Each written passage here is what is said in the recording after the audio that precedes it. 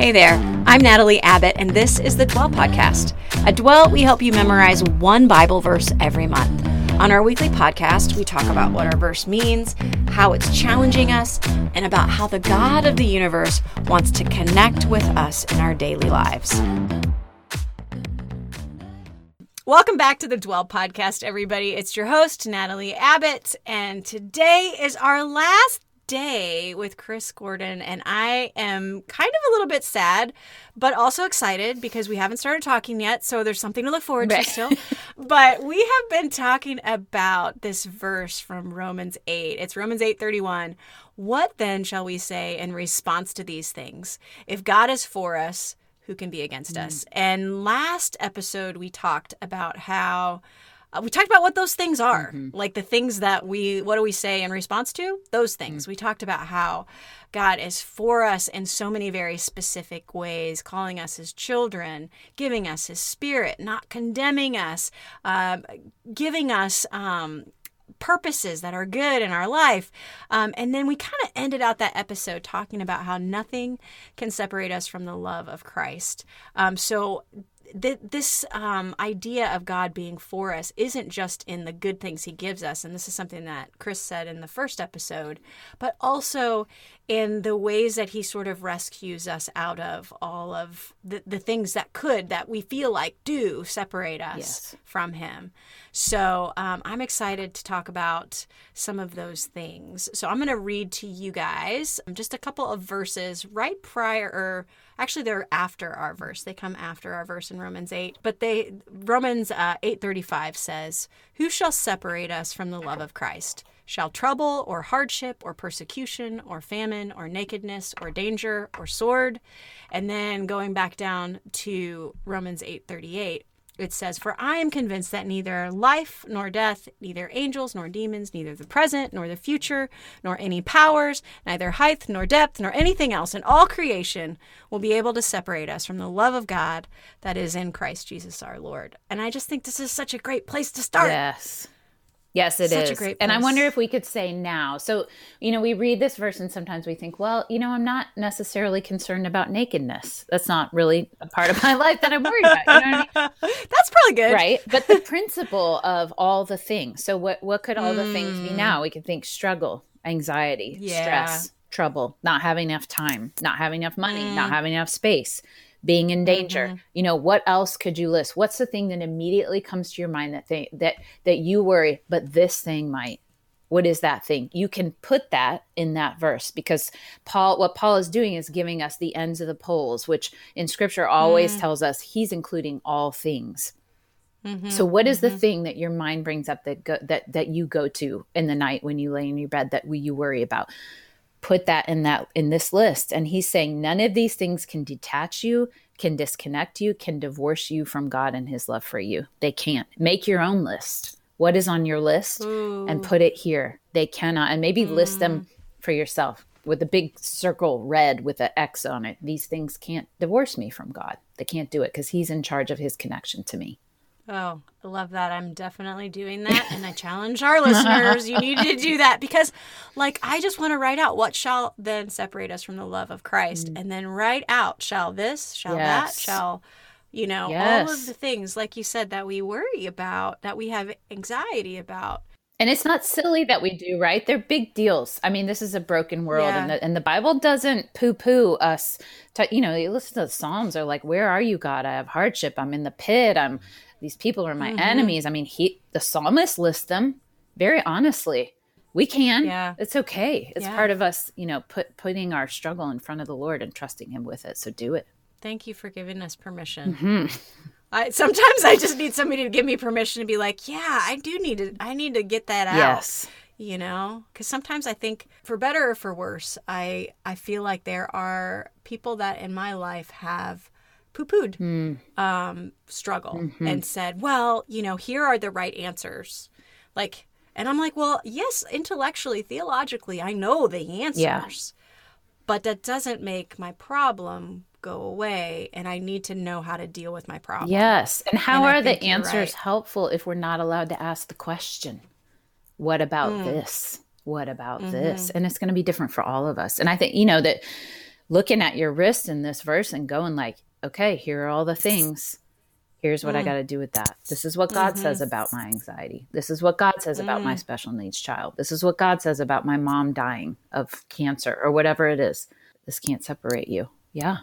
Yeah. And I think you're right. Like, just because we know what's true doesn't mean that we have believed it yet. Right. And just because at one point we believed it doesn't mean we believe it right now. Right. And we've got to get there. Yeah.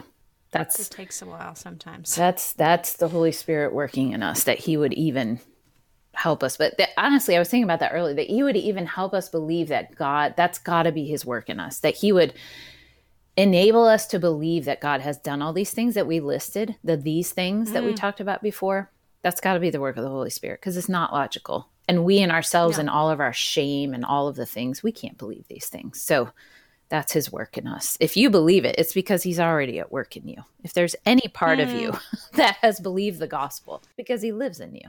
It's not you doing that. Yeah. Preach. Yes. I need to hear that. Yes. It's good. Yes. It's good. Okay, so I got a question for you. How do we know that God is for us? Yeah. Especially when X, Y, and Z is true, right? Today, whatever it is. And if he's for me, why didn't I get this job? Or why is my child struggling like this? Or why can't I conceive? Or why can't I bring this child to term? And I think, the clearest way and the way that we can know above all things is when we look at the cross. And I think we look at that, and I do in my bad moments and my unbelief, and go, yeah. Who cares? I want to know today. And I think what God does is he says, hold on, zoom out a little bit. I have taken care. I have been for you in the big picture, in the ultimate need that is under the need that is under the need. What I have done is taking care of the huge problem that eventually, in the space of time, will redeem all the other ones that you feel right now. And I think it's hard for us because we live in space and time. We get up at a certain time of the day. We have the sensations of every morning. We feel the pain and all the loss of every day. But when we look at the cross, when we look at him in agony, that's when we can know, what I did about your pain is I entered into it. I didn't stand far off and say, there, dear one. I entered in. That's what he did. He entered into it. And that is his answer to how do we know he's for us? Look at the cross. That's how much he's for you. Yeah. So good. So here's another question for you. Have you ever felt like there were times when you doubted that God was for you? No. I knew you were going to say that. Okay, next question. And moving on. Yes, absolutely. And I think probably more than less, honestly. Meaning, I think we sometimes have this picture. I know this is not your only question, but sometimes we have this picture as believers that we're going to live this sort of victorious life where we don't doubt or we don't struggle. And if you look at the people throughout the Bible and their struggle, this is often the story of the saints of the Bible. This is their story, is struggle and doubt and wondering, are you there? I mean, again, look at the psalmist. How many times do they say, are you even listening? Are you sleeping? Can you wake up? Hello. That's how they're talking to them, right?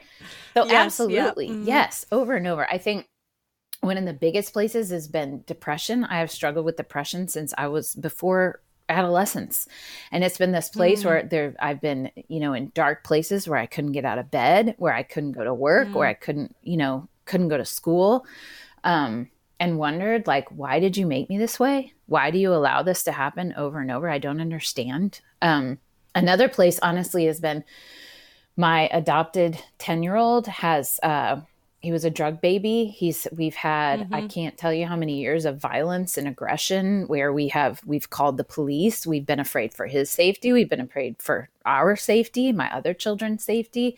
I have spent multiple nights calling out to God from the Psalms, where are you? I have said to him, in particular, Psalm 130 has been really helpful for me.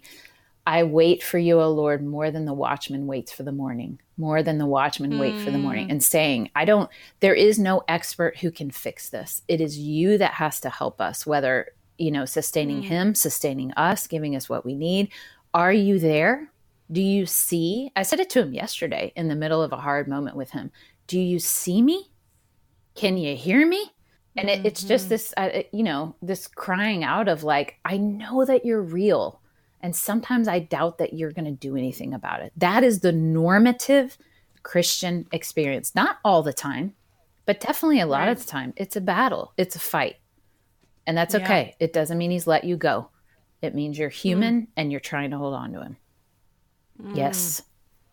Thank you for your honesty. I think sometimes we get this like, sugar-coated kind of church experience, and that ain't real. People have real struggles, and having now been a pastor's wife for like almost 2 decades, there's just a lot that people either don't share, and then you find out and it's like, what? Everything on the outside seemed perfect, and it was because they were putting up a front and they were never being real. And you've got to be real. You got to be real with yourself. You got to be real with your spouse. If you're married, you got to be real with the Lord, because otherwise it's going to come crashing down. And we need to be able to teach people how to struggle. I think we have a very shellacked and polished version of Christianity in the United States that it doesn't hold up under suffering. No, it doesn't. It can't. It doesn't. I think it's so interesting. Hope and I wrote a study about the Psalms a couple years ago, and more than a third of the Psalms are actually in the category of lament.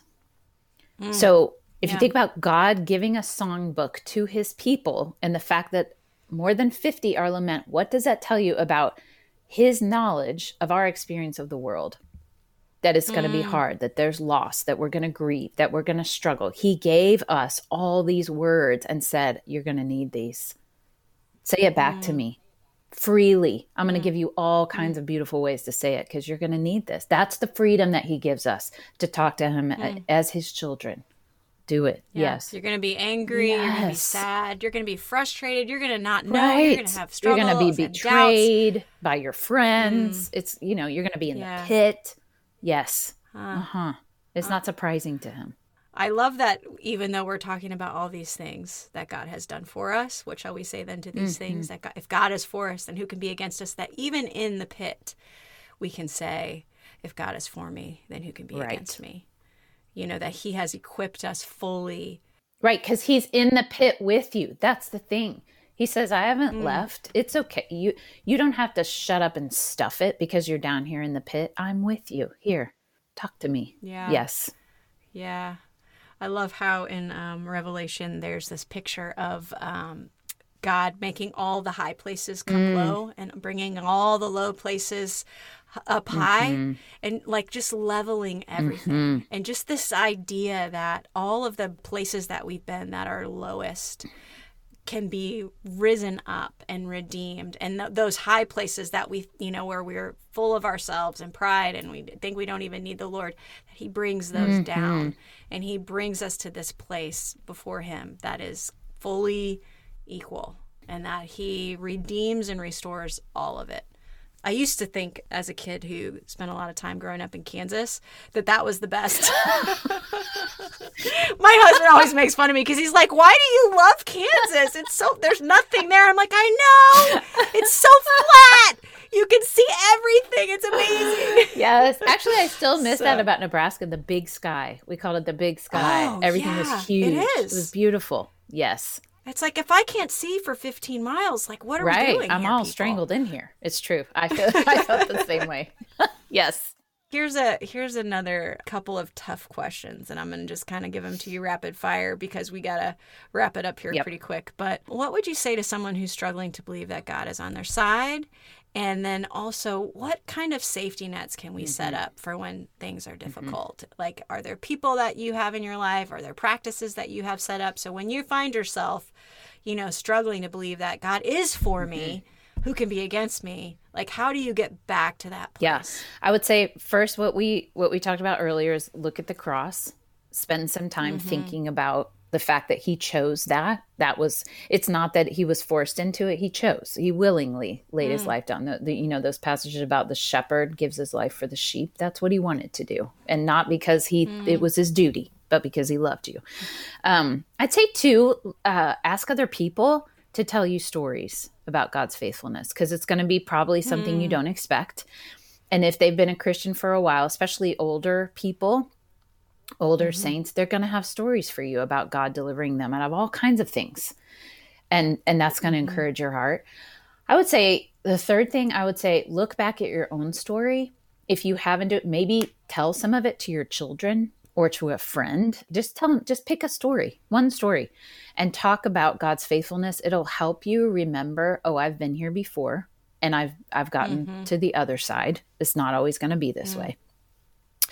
I would say too, practices.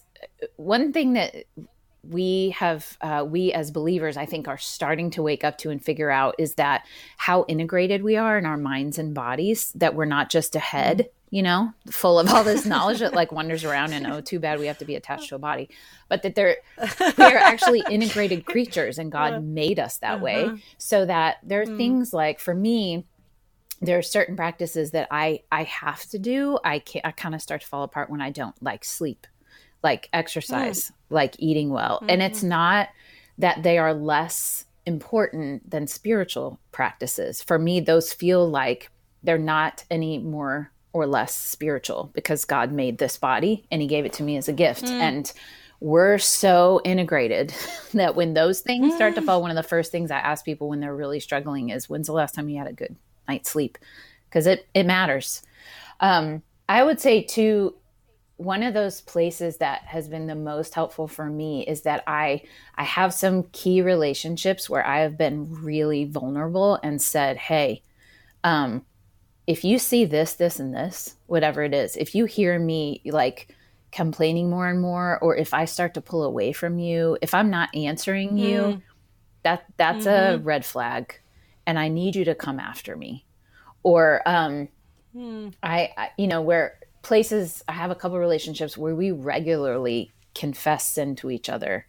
And I know that that's going to be expected of me when I spend time with these people, not in a dutiful, like, okay, spill your stuff, but I know she's going to do it with me. And it is this, so it's this expectation of freedom that we know we're going, and that there's going to be forgiveness, and she's going to tell me what's true about God and how he loves me. And I think those regular sort of rhythms help us to believe over and over, because we're going to forget and we're going to fight against it, that God really is for us. Those sort of regular rhythms in your life can really be a huge part of that. So if you don't have it, the good thing is everybody needs this. It's not just you. And so it's a place where you can go to a friend and say, hey, I'm struggling here, whatever it is. Can you tell me what's true? I regularly will Vox people. You know what Voxer is? It's like a walkie-talkie app you can use on your phone. Yeah, that's how I stay in touch with a lot of people. And I'll regularly Vox people and say, I'm really struggling with this today. Can you please, like right now, get on here and pray for me? That's what we're for. And that's not a shameful thing. That's part of why we have the body of Christ. I do think that resonates with me, that I've had people just like ask to pray for me, or I've asked some people like, hey, will you just right now, I just need you to pray for me right now about this one thing. And it's amazing the difference that makes, because there are times when I just feel like I don't even know what to pray for.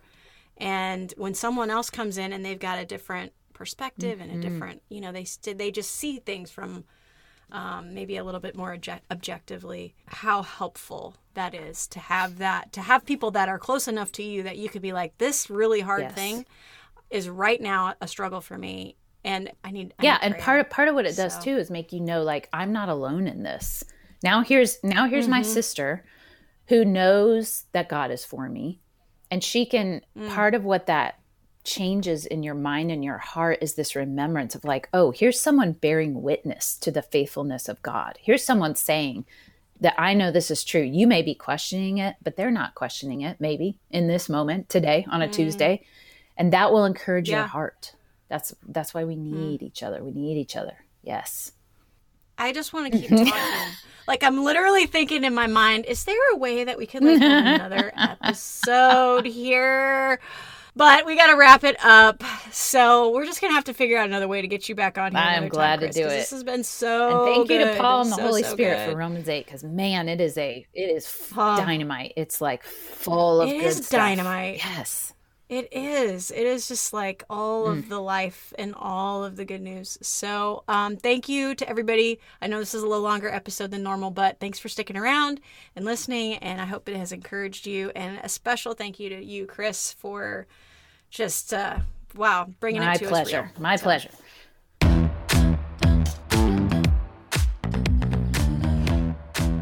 Hey, thanks for joining us on the Dwell Podcast. You can find out more about us at Dwell Differently on Instagram, Facebook, and at dwelldifferently.com online. We help people connect with God through scripture memory, daily posts, a weekly blog, and of course, this podcast.